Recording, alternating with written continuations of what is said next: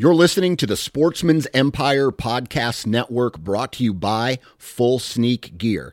Check out their entire lineup at fullsneakgear.com. Also be sure to check out our entire stable of podcasts at sportsmansempire.com. You're listening to the Sportsman's Nation Podcast Network, powered by Interstate Batteries. From your truck to your trail camera, Interstate Batteries has you covered. Visit your local Interstate Battery store today or online at interstatebatteries.com. Interstate Batteries, outrageously dependable.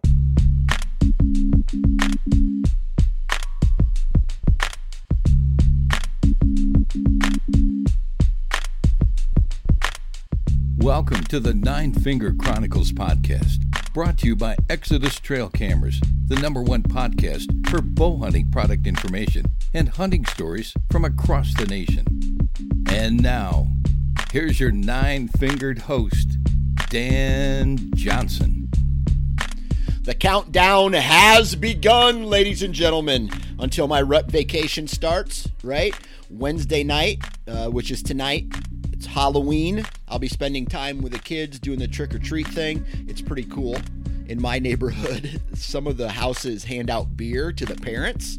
So it's like trick-or-treating for adults, too. And I don't even really have to wear a costume. I always do something dumb, but it's for the kids. And it's important that I am there for the kids. And I'm going to say that with an asterisk, because for the last 5 years, one of my hit list bucks has always showed up on Halloween in daylight in front of a stand. And as much as I want to go out there and be hunting, it's very important for my kids that I'm there because they are so excited. My daughter is a vampire this year. She's really scary. My youngest son is Spider-Man, and he's just adorable. And then my middle son, my oldest son, Mac, he's one of the Incredibles, the real fast kid. That's what he's been talking about for months. And so we got him the outfit, and these kids are ready to go. There is, it depends on how you look at it. There's a downfall / positives to Halloween. And for me, it is the candy. I have a sweet tooth. It's well known, and I destroy. It's almost like I sit there and I eat one after another, after another, and after another until I get a stomach ache, and then I complain to my wife why she didn't hide them from me, and then she just tells me to shut up. So Halloween, right? Now, Halloween also marks a big turning point too. I call it like daddy shut off or husband shut off. It's the season of the fall widow, because as much as I try, my mind shifts to the woods. And it's already there right now, but it shifts big time into the woods.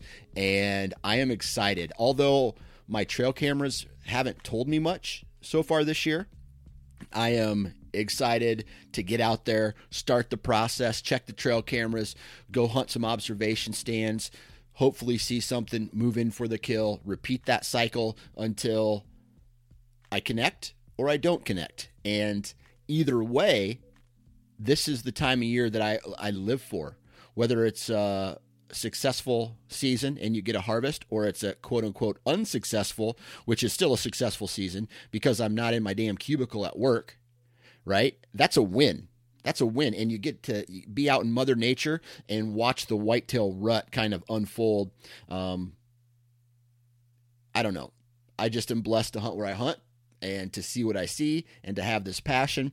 And I wrote something down on Facebook today, and I wanted to read it to you. I was going to try to recap it, but I'll just read it word for word. As the hunting season shifts into high gear, let's all focus on one thing. That is, it doesn't matter. It doesn't matter what you shoot or how you shoot it. It doesn't matter what others shoot or how they shoot it. It doesn't matter that you're a meat hunter or you're focused strictly on inches. It doesn't matter if you use a gun or a bow or a crossbow. It doesn't matter if you hunt public or private land. It doesn't matter what brand you wear on your hat. What matters is the animal. It always has been, and it always will be the top priority. Without them, we, they, us don't exist. And I mean that from we as hunters don't exist if we can't go hunt. What matters is that no matter how stressful your life is at that moment, just know that all you have to do is sit in a tree stand or a ground blind, take a deep breath, and enjoy yourself. This season, let's not lose sight of what is truly important, and let's honor the beast. And I can't take credit for honor the beast. My buddy Ben Harshine schooled me to that phrase, and so I'll give him credit. But let's just do that.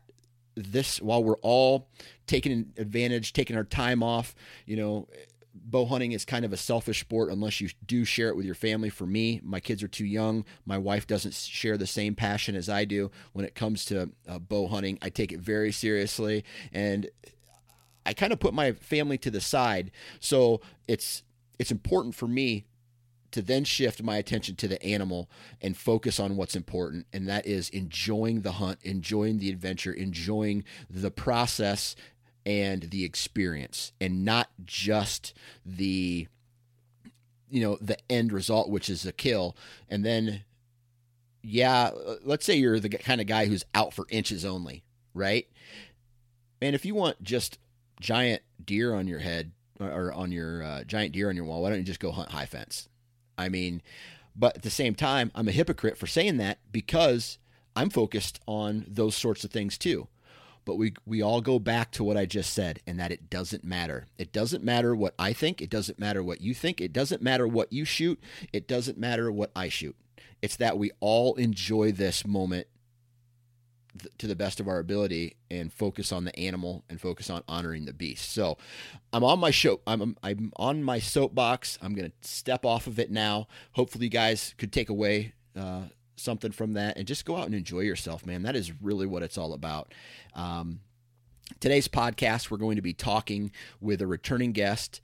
His name is Byron Horton, and Byron, man, he had one hell of a hunt. What was it, last week, I think? He was able to walk in to a piece of public on a run-and-gun set up over sign, over what he scouted during the summer and spring.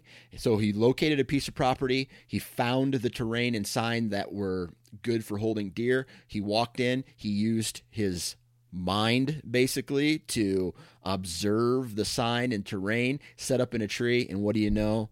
One of the biggest bucks he's ever shot steps out and he gets it done run and gun style on public ground. And these are the stories that I love to hear, right? The guys who are aggressive but cautious at the same time, right? And you're going to hear the story about what I'm talking about there. In this story, you'll hear it. Before we get into today's podcast, man, we got to thank a sponsor real quick, and that's Wasp. Truly appreciate what you guys do for me. Awesome, American-made broadhead. And I tell you what, when you're sighting in your bow, every year I have a couple that get away from me, especially when I'm tuning from, and this sounds horrible, but when you're tuning from my field points to my fixed blade broadheads, there's always some adjustments that need to be made. And whether I'm to blame or the just the setup needs some adjustment, I put a hole through my swing set, and I'm talking about the big pieces of wood and the plastic, and I pulled it out. I was able to extract it, and the Wasp broadhead was still in perfect shape. It is a kick-ass, durable broadhead that is going to destroy whatever it hits. So take that into consideration if you're still looking for broadheads this late in the game, guys. Huge shout out to that company. And if you do decide to go to wasparchery.com and purchase some of their broadheads, they have fixed blades and mechanicals. Enter the discount code 9fingers. That's the number 9 followed by the word fingers, and you will receive 20% off your broadhead purchase. So take advantage of that. Now, I've covered it all, right? I've talked way too long. I've covered it all. Guys, let's get into today's run and gun public land success BS session hunter profile podcast with my man Byron Horton. All right. On the podcast with me today, right now, returning guest, Mr. Byron Horton. What's up, man? Oh, not bad for a Monday, Dan. Not bad for a Monday. Yeah, hell yeah, not bad for a Monday, man. It sounds like you had a pretty good weekend. Yeah. Had a great start to my weekend last Thursday evening. Oh, that's right. It was on Thursday night. Yeah, that's right. And that's why you're on the podcast today is because you harvested a beautiful Ohio public land buck, and we're going to break down the strategy that was involved into getting that deer on today's podcast. But just as a reminder to everybody out there, why don't you tell everybody where you're from, what do you do for a living, and even mention the whitetail experience? Oh, okay. So the 9 to 5 is I'm an accountant here out of Columbus, Ohio. Do 90% of my hunting on public land, and I kind of have a little small production thing I do for the whitetail experience. Just some public land generated content focused on some films and a little bit of gear and tips, strategy stuff. So that's kind of what I do. So what do you like more, doing the whitetail experience stuff or doing the accountant stuff? Oh, what if I told you the hours spent on both are about the same? Yeah, I believe it. I know from experience, because I know that the hours that I put into this probably equal the hours that I put into my my full-time job as well. So I always have this question for accountants or someone that works with numbers all day. I myself work with spreadsheets a lot, and I don't like them. What is like the daily routine for an accountant? Oh gosh, very heavy, centered around the first 5 business days, as far as like kind of calculating how my section of the business did the prior month. And then it's a couple monthly, quarterly reports. It's purchase obligations. I'm heavy into the inventory side of things. So Gotcha. A lot of purchasing and tracking of inventory, dude. That's by spreadsheets. Sounds like fun. All right. So this buck, right, that you just recently shot, mm-hmm. I want everybody to know, like, I want you to describe this buck, because I want everybody to be thinking about this buck as you tell the story and share the strategy of how you harvested him. So describe his age, describe what he's got on top of his head, and so forth. Yeah. So I would guess 3.5 to 4.5 years old. He's a wider framed buck, carries decent mass all the way out. He's about 20 inches and change wide. Decent browse 2s and 3s, kind of around that 7-8 inch mark. But very white racked individual too. It was pretty cool. He had a decent amount of rubs in his bases, and that'll play into the story here in a minute. So awesome. 10 point. Not much for 4s, but dude, he's a beautiful deer in my eyes. I kind of like the wider rack deer myself. Oh yeah, it's cool, especially when they come like a wide deer. That'll catch you off guard, especially if they're walking right towards you. Oh man. Mm-hmm. I love that. Now, so this particular buck, just so everybody knows, did you happen to put tape to him yet? Yeah, I did put tape to him. And without being a professional measurer, I got him kind of around that 138 mark. Okay, cool. Right. Yeah, just not having the 4s, I think, kind of put him out of the mid 140s club. Hey, that's all right, man. He's, like I said, it's an absolutely gorgeous deer, and he's got pictures on the Whitetail Experience Facebook page, so go check that out. But that's the cherry on top, is the harvest, right? Now the chess match is what I think we all love, and that's what I want to ask you questions about today. Is that chess match, how the strategy played out, and all that stuff. So, where you ended up killing this deer, I want you to tell everybody, it was on public land. So I want you to tell, kind of share the story of how you found this location, how you got the access to this spot. Talk about this particular property first. Yeah, so the story to finding this particular piece actually starts like last year in December.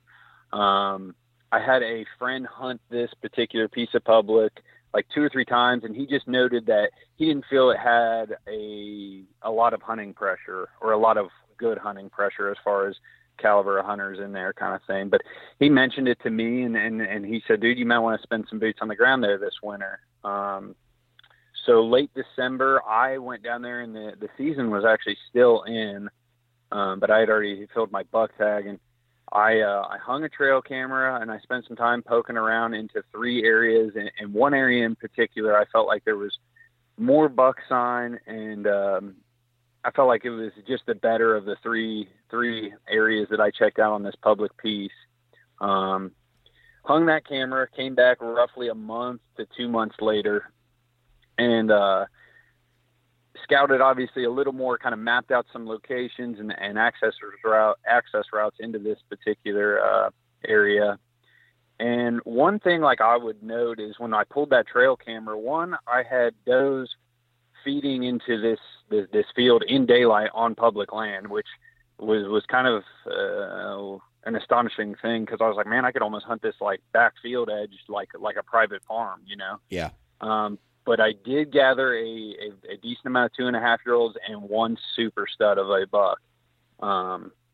Gotcha. So to me, I've got a caliber deer I like to chase, you know, with that super stud. But then I like also at 2.5-year-olds, if they've survived both gun seasons at this point, like those are deer that can become shooters, for me at least, that following year, because I'm kind of chasing, you know, that 3.5-year-old 125 and up kind of class is what I'm after on public land here in Ohio.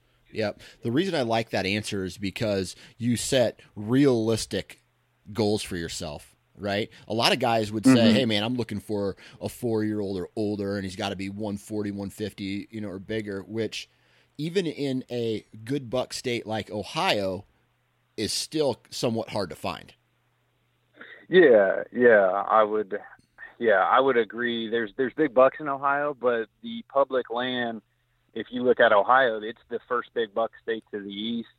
We get a decent amount of out-of-staters because anybody coming from the East Coast and the PA, West Virginia boys, I mean, that's who I compete with actually a lot. Yeah. You know, are those guys, because they're a little bit more committed hunters than just kind of the Dickie Moses, what we like to call them, the guys with ladder stands already set in the public. But yeah. So describe this. You mentioned about this particular piece. You had it broke down to 3 different pieces that you wanted to focus on. What was the larger area of public land? How many acres were you working with? This section is probably 300 to 400. Okay. That I felt like was quality. Okay. It had some ag fields on it and ag fields surrounding it, which is also key. Like, I love to look at what I'll call like private land food and public land bedding setups. Right. And then, dude, the hammer part of this, or like the kind of the golden ticket, is this particular section had a lot of cover, and it had a lot of stuff that you can't hunt in. And the particular area that I went in for this hunt, it has trees literally the size of a softball bat to a basketball. Like, you're not getting 20 foot up, and definitely not using a climber. Like, thick, nasty stuff. Kind of like the buck nest, you know, those hunting public guys have referred to.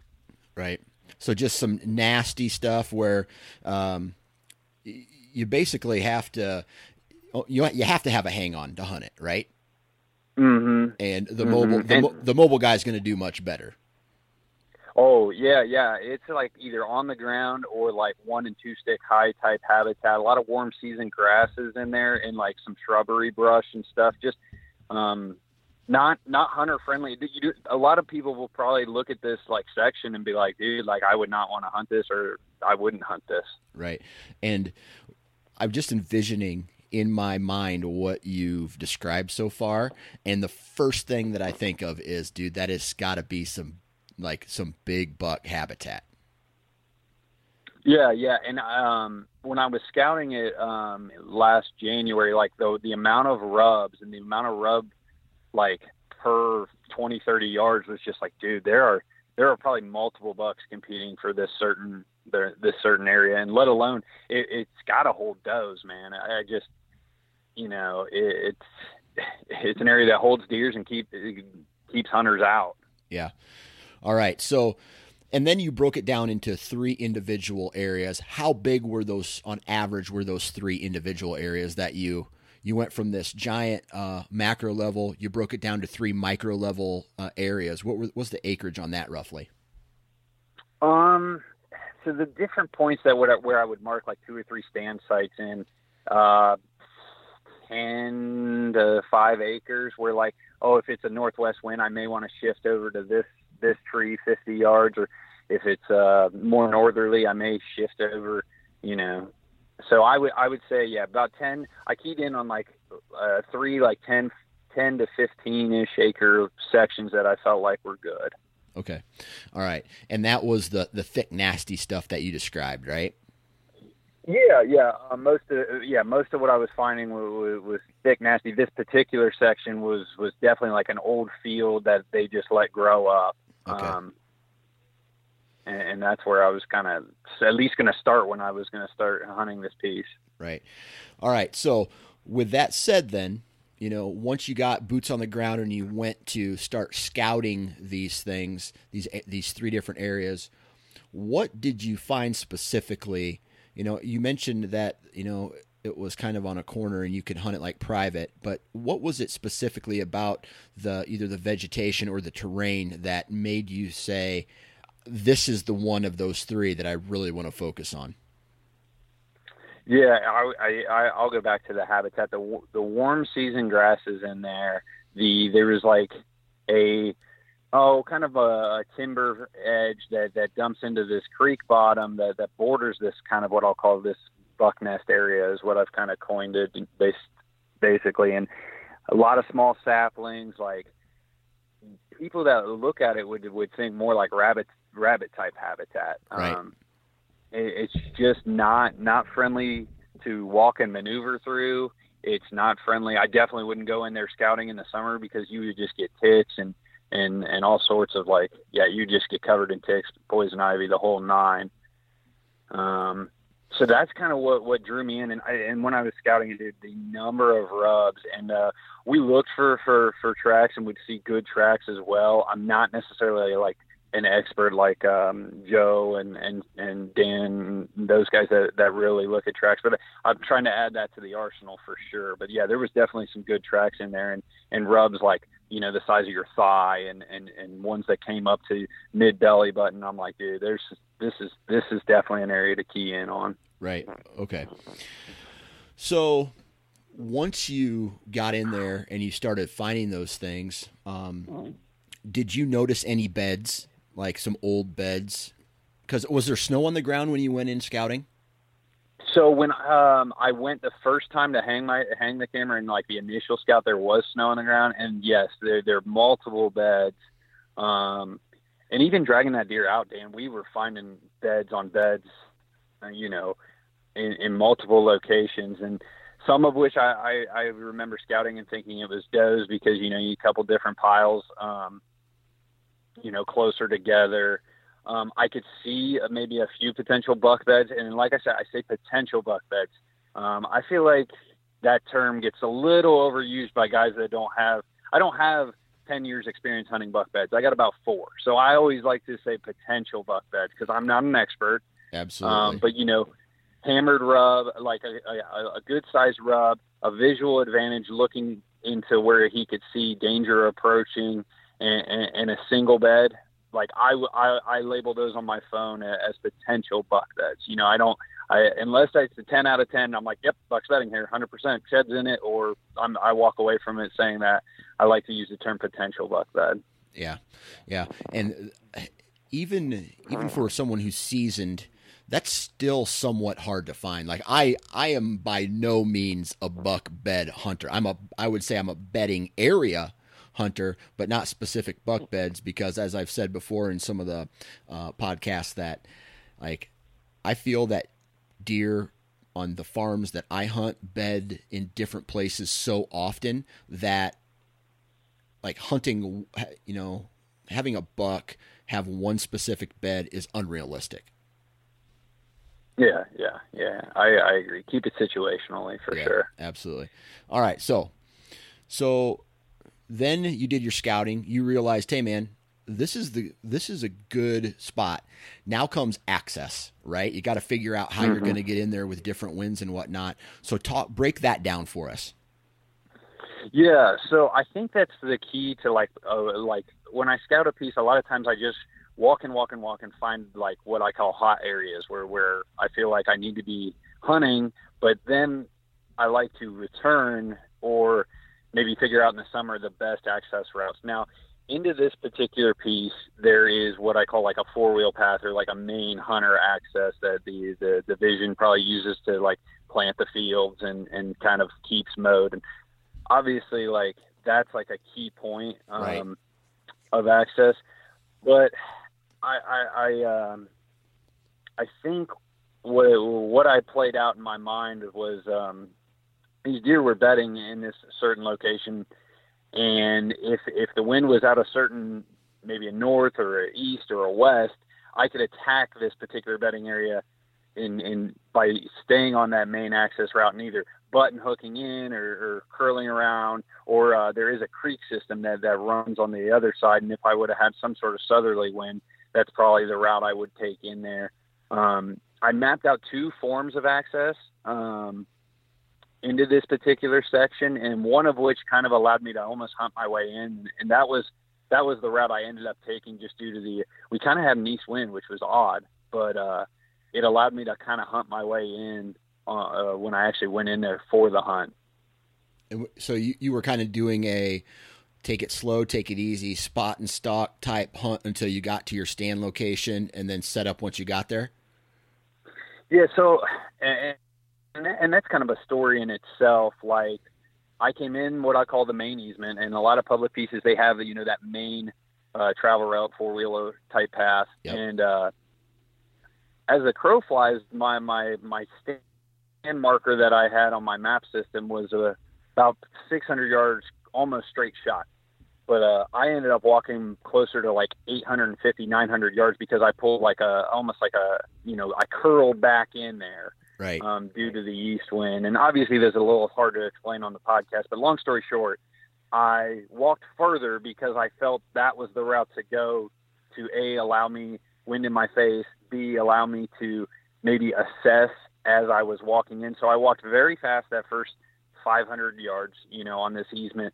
But once I kind of hit what I call this grassy rabbit field or old brushy field stuff, then I really started taking my time, and it was a still hunt. It was 2 steps, 3 steps, walk, glass, look around, assessing sign.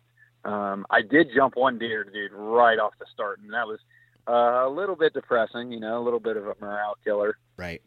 But you had your access routes kind of, before you even went into this hunt, you looked at maps, and through your scouting, did you break it down on individual winds? So on a north wind, I need to hunt this. On an east wind, I need to access this. South, west, like all? Or was there a specific wind that was a no-go for this particular area?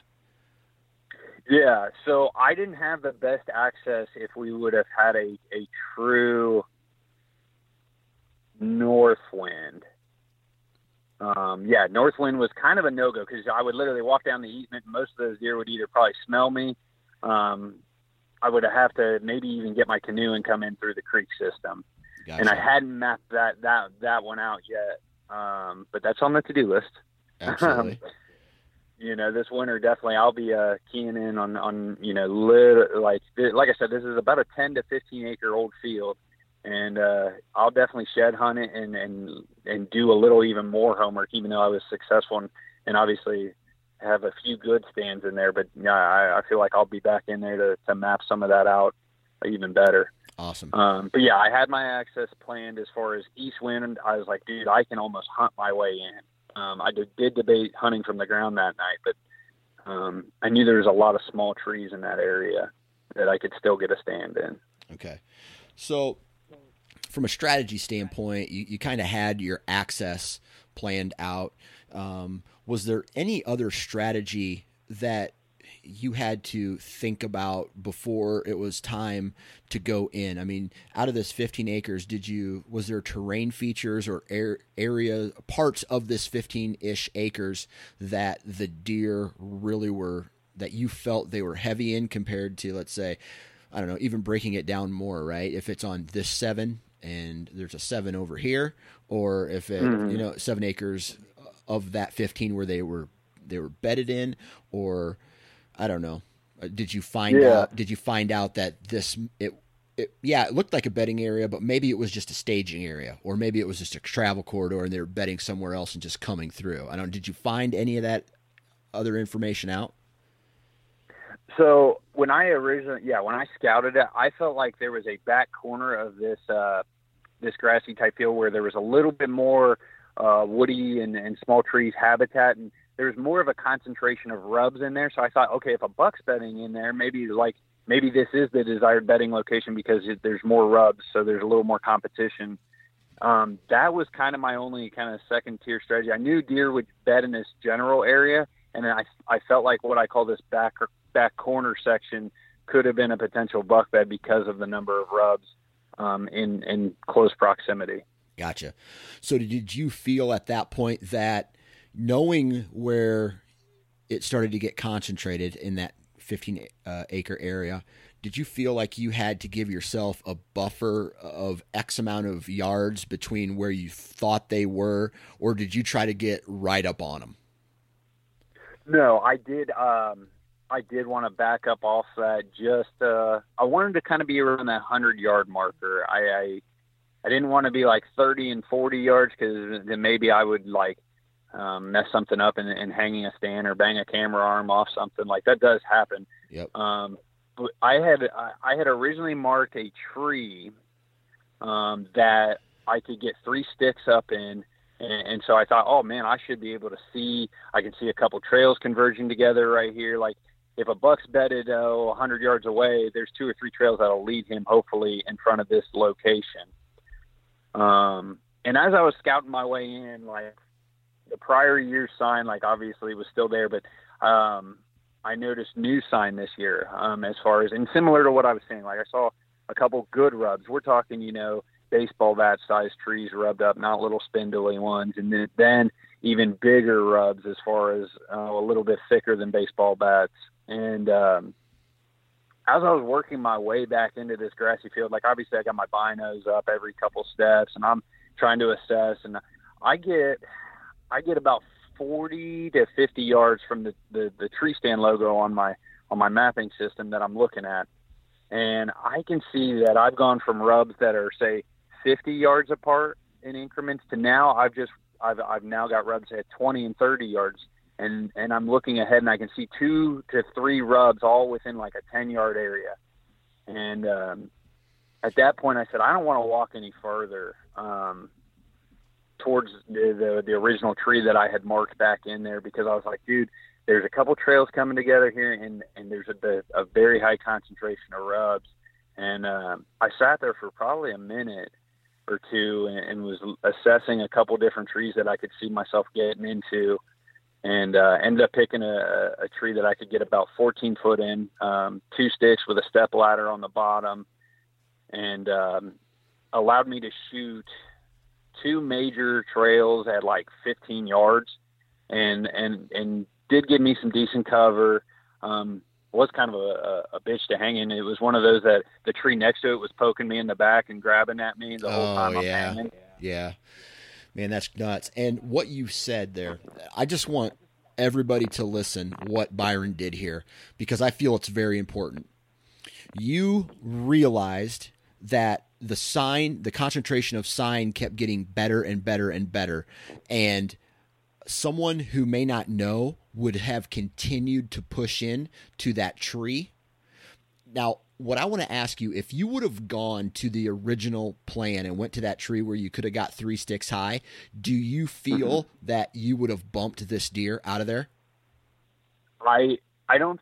The twist in the story is he came from the opposite way I expected. Oh, then that proves my whole point wrong. Yeah. Well, actually, let's lay it out here though. If I would have kept walking, he probably would have caught my ground scent before I could have got an arrow in it. Right. Okay.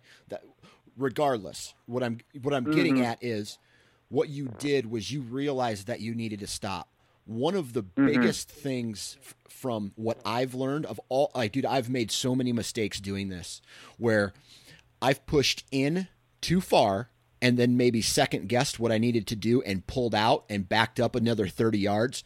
And all these deer caught my scent where if I would have played it calm, chose that stand location originally, didn't go back and forth and get myself busted basically, either from ground scent or from the tree. That's one of the biggest things that I've ever learned is to go in, slow your roll, observe, and don't get too when you start seeing sign like what you see, there's a ton of guys that would have gone in and kept pushing in and then they would have ruined it. You know what I mean? Yeah. Yeah. Something like I tried to really improve on over the last, even 3 years is that last 100 yards to my location is I am trying to assess almost every step. I know there's been a couple times on evening hunts, it really helps that you can stand there at 50 yards from the tree you've marked and kind of really assess where there's always a spot, but then I feel like there's that killing tree. There's that tree in there that allows you to be successful. And I think it's important to slow down that last 100 yards in the timber, or in this case, it was more like 30 to 40 yards just due to the habitat, but really kind of slow down and pick the right tree. Yeah. Yeah, that's so important. That's so important because a lot of guys will get comfortable and look for a tree that's easy to get in, or they'll go too far in and then they'll screw it up somehow because they're either too close to the deer or the deer come from a different direction and catch your ground scent, or they circle down windy and just straight up bust you from the tree stand. So when you got in there and you finally realized, hey man, I need to back up. I need to back up, or I need to not go in as far as I originally did. You found this tree. You realized that there was two trails you could have shot. Now, by sacrificing not going into that original tree, were you giving up any type of position in there at all? I felt like I knew that tree that I had originally marked would probably allow me to visually glass and see into a few more pockets of this type of this kind of old field / shrubbery stuff. I definitely feel like when I picked that tree, I knew dude, you're only going to have probably 2 lanes, this trail and this trail. I kind of remember that back corner area of having 4 or 5 main trails converting. I definitely think I knew in my head, I was like, you are probably going to sacrifice any visual knowledge you may gain on this hunt because you're going to be lower. And 2, you're not going to be able to cover an area and shoot 30 yards in almost a 360 way. You're only going to, have 2 major shooting options. Right. Let me ask you this question, kind of as an overall strategy.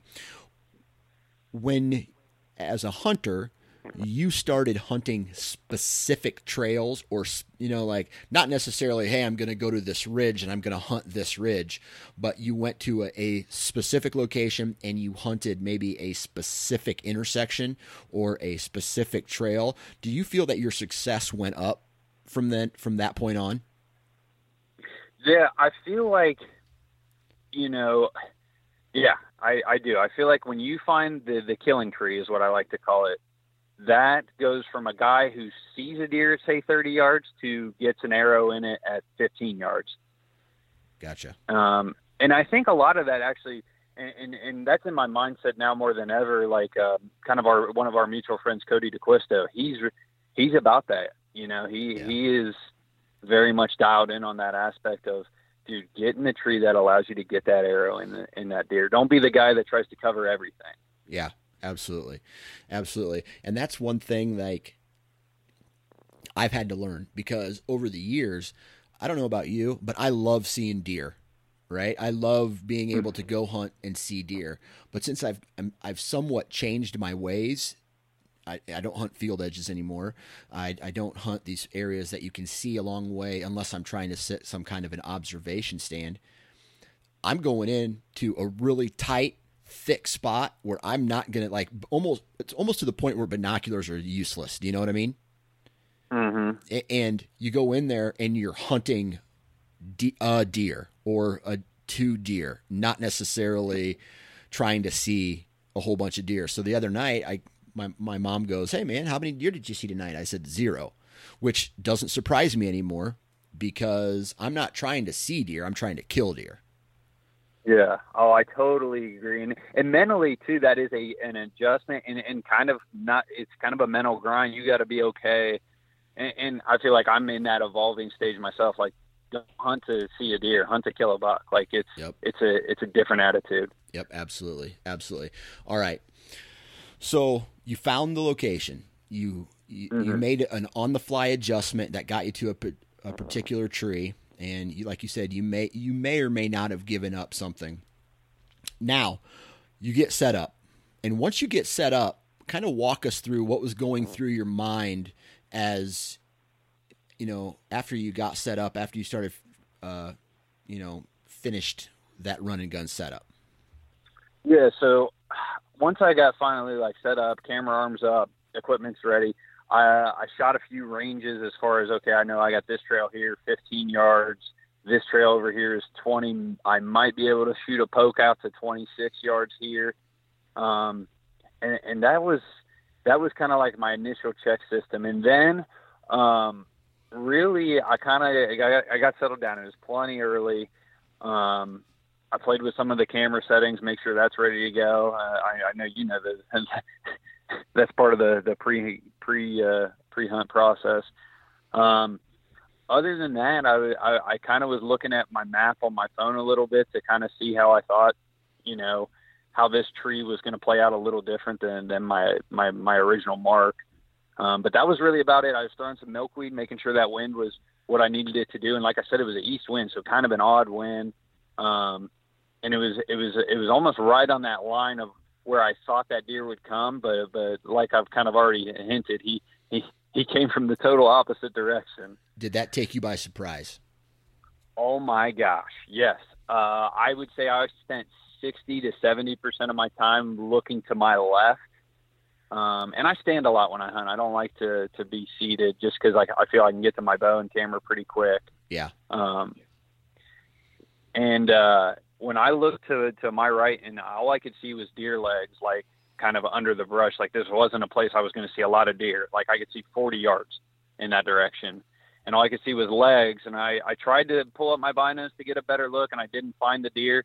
And he took a step as I was lowering my binos, and all I see is white rack. And it was one of those, Dan, where I didn't even have to bring the binos back up to check him. I go, I'm shooting him. Yeah.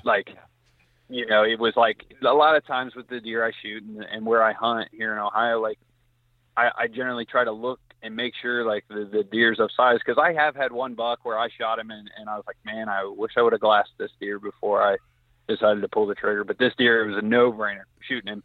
Yeah. Yeah. So he took you by surprise. I mean, mm-hmm. and you mentioned that you had, you did a lot of standing up, but because you film your hunts, right? And I've been there before. You always kind of have this analytical breakdown of where your camera arm and camera goes based off of where you feel the deer are going to be coming from. This deer came from the opposite side from where you thought he was going to come from. Did you have to change your camera equipment too? I had to shift it a couple degrees to point it that way.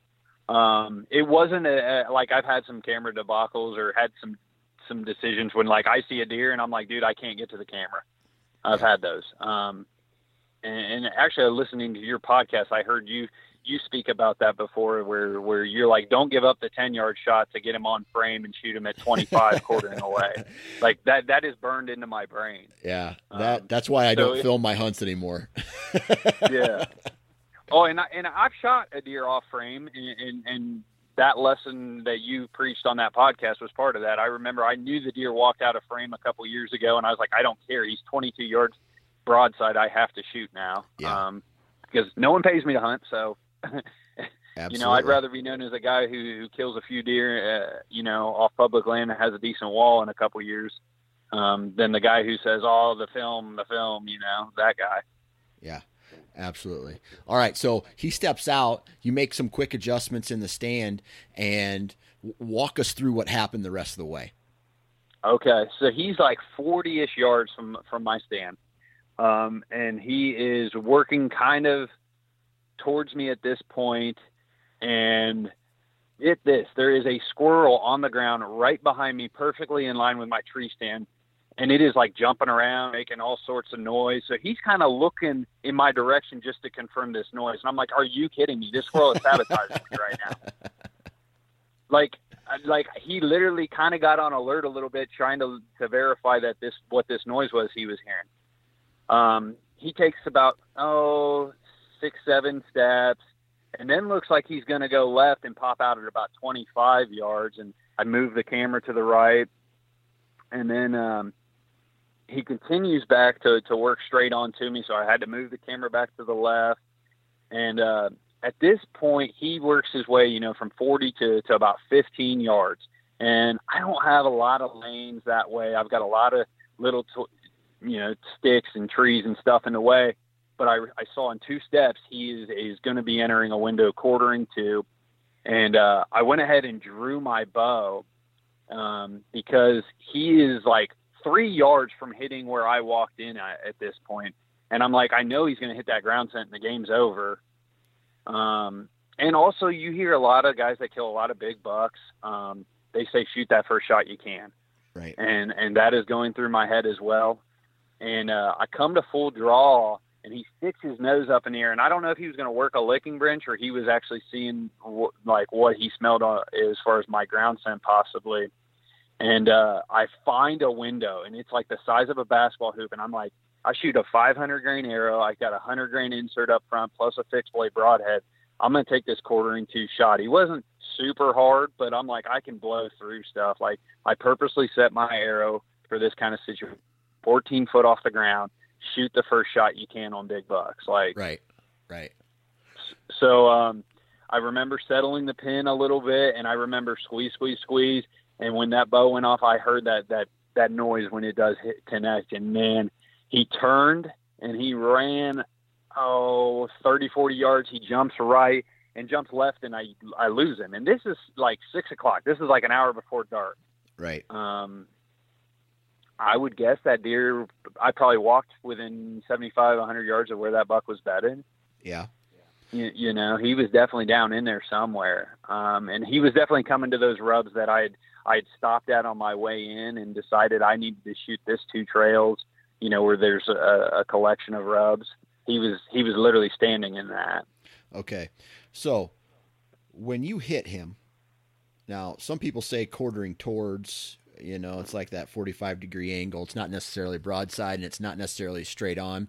Was he more broadside, or was he more quartering towards, like facing head on? And where did you feel that you hit him when you released the arrow? So I would say he wasn't straight quartering on, but he was slightly quarter to for sure. Yeah.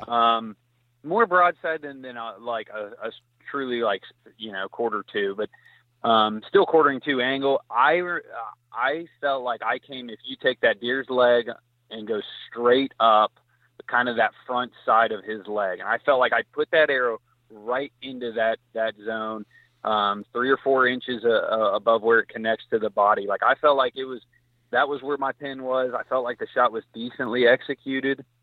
And, I felt okay about it, but like, since I didn't see him crash, and my group of guys I film with, we've had some debacles like in the past where we're like, we just didn't find the deer. And so like, I didn't allow myself to really be like all pumped up. Like you will hear on the film, whenever I release the footage, like, oh God, I killed him. Like, I was kind of confident, but then like, took a step back and I was like, oh man, I think that shot's good. Like, you can kind of hear the change of tone of like, oh, I hope that was good. I kind of remember it being good. Like, I remember good execution on the shot. But I didn't have cell signal, and like, you always start to second guess. So, at that point, I got down out of the tree. I went over to the location where he was when I shot him, and immediately had a decent amount of blood, bright red blood, and some bubbles in one of the bigger drops. So I threw my tow rope, which is orange, kind of in that tree over that location. I actually walked out the opposite way and got up on a ridge where I could get a little cell signal. Called my hunting partner, explained what happened. He goes, I got pizzas in my hand for my wife and kid. He goes, let me drop them off, and I got boots in my car. I'll be there in an hour-ish. Yeah. So my hats are off to him. Like, you know, he basically stopped his life to come. He goes, yeah, we got to do this once a year. He goes, this is what happened. And he asked me, how big is he? I said, well, he's not spindly. Well, because he's like, well, yeah, he wanted to make sure it was a good one. So what was it? What was he going to do? Not if it was a small buck, was he not going to help you drag it out? No, he was going to come, but he wanted me to throw inches on it at that point in the phone call. I'm like, Dave, I don't know. And then I had a skunk come out at 25 yards, and I'm like, hold on, I got to run away. That's funny. All right, so did you back out and wait for your buddy then? Yeah, so I backed out. I called him, and I called one other guy, and I called my fiance. I said, it's going to be a late night. Just pray I find him. Yeah. And that was good. You know, kind of got those phone calls. And I actually had another buddy who I got off the phone with. I didn't know he was going to come, but I guess he went and told his boss I got to leave. And he started driving too.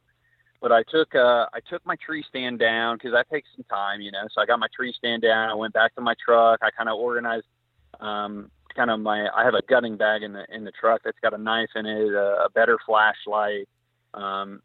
It's got another like camera type light that I can add to the top of my camera. And I just waited it out because you know, after a conversation with a good hunting buddy, he's like, yeah, you can't go wrong with waiting at this point. Yeah, you got daylight on your side, but I'm coming, so we'll have plenty of lights. Let's just let that deer lay because you didn't see him fall. Right. So show up. Now we're fast forwarding a little bit. You guys go back to first blood and you start the track job. How long did it take? Yeah. So at that point in time, it's 8:30. I shot this deer at 6:00. My buddy drove over an hour. We are blood trailing this guy. Good blood. We're moving at a pretty decent clip. And the fact that I saw him go right and left, we kind of knew that zigzag was going to come up, and blood looks good. My buddy's pumping me with confidence. We're going to find this deer, man. And I'm still sitting there kind of knots in your stomach, man. You know, Right. My biggest buck to date, and I didn't see him fall. And, you know, I don't want to celebrate yet. And we blood trail him for 55-ish yards. Right. And basically trip over him because we were in that grassy stuff. Right. But that reaction's all on film, like, oh, we got him, and it's just, I'm cloud nine, Tiger Woods fist pump, you know, yelling about how much gas I put in from all the scouting I do, and just like, this is why we do it. This is what I do. Isn't it awesome though, being able to do that? Yeah. I mean, I'm talking about walk into a piece of property that you've never never done anything with before, figure it out in a relatively short amount of time, and then kill a deer out of it. Yeah. And a good deer. And I look up, at my biggest deer, but I look up to, you know, the big buck killers like the Infalts, the DeQuistos, even like that Jason guy out of Michigan that's killed a lot of book bucks. You know, like I felt like I've applied a lot of what those guys have preached, and I know I wouldn't have killed that deer like 3 or 4 years ago, maybe even 2 years ago, I wouldn't have killed that deer. Yeah. You know, Cody really has put some confidence in me. I've always gun hunted, sometimes like 1 and 2 sticks high, but he's like a guy that I look up to, and he goes, yeah, dude, if the set calls for it, hunt 3 feet off the ground. Yep, absolutely. You know, so to kind of have that all come together, a new piece of public and kill on the first year on it and kill a good buck, and, you know, and devoting so much time and energy into doing it the way we do.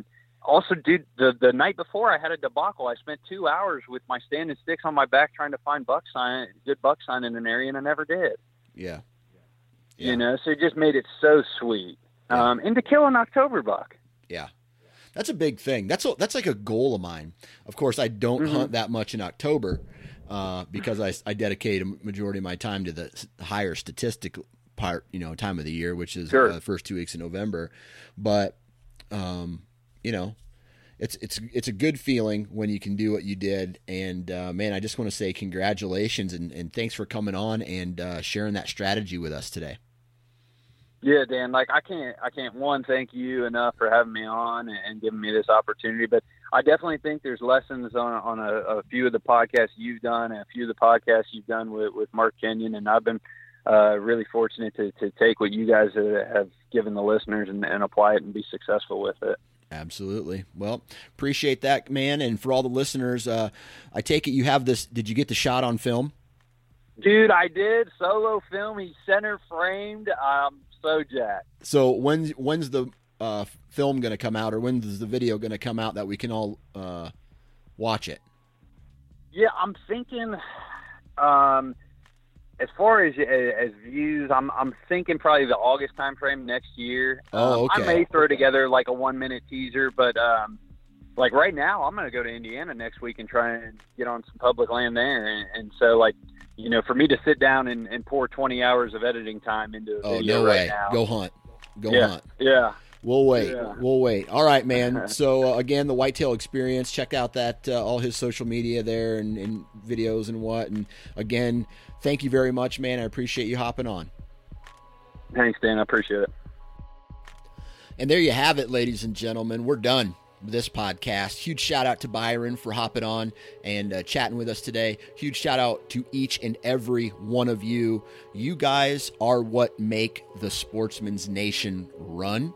And I got some big announcements coming later this week, this month. Dude, we're growing. And we're going to be joining forces with some other people to bring in some more categories of the outdoors onto this network. There's going to be more written content. There's going to be more videos. There's going to be more podcasts, what we're good at over here. And, dude, we're growing. And it looks like there's a lot of people out there who are trying to do what we've been doing. There's some big names that are starting to join forces together. I mean, man, we've been doing this for a while. So I'm gonna sit here and say I was the one who started it, even though I probably wasn't. But it's cool, right? The more people that talk about hunting in the outdoors, the better. And I'm looking to do the same with the Sportsman's Nation. If you haven't already, go to Instagram and Facebook, follow the Sportsman's Nation, follow the Nine Finger Chronicles, follow all the other podcasts and content providers on the network. And lastly, man, enjoy yourself, because that's what this, what all this content is supposed to be about. We're consuming this content when we can't be out enjoying it. Enjoying Mother Nature. So that's what we're trying to do here. I think that's it. Huge shout out to all the partners of the Nine Finger Chronicles podcast: Exodus, Wasp, Lone Wolf, Deer Lab Prime, Ripcord, Ozonics, and Hunter Safety Systems.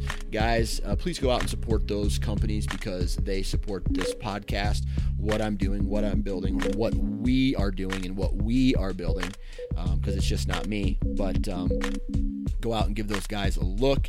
And you guys, it's that time of year. We're focused on other things. Sometimes we have blinders on. I want us to all remember, if we're going to be in a tree, please, our friends at Hunter Safety Systems are reminding us to wear your damn safety harness.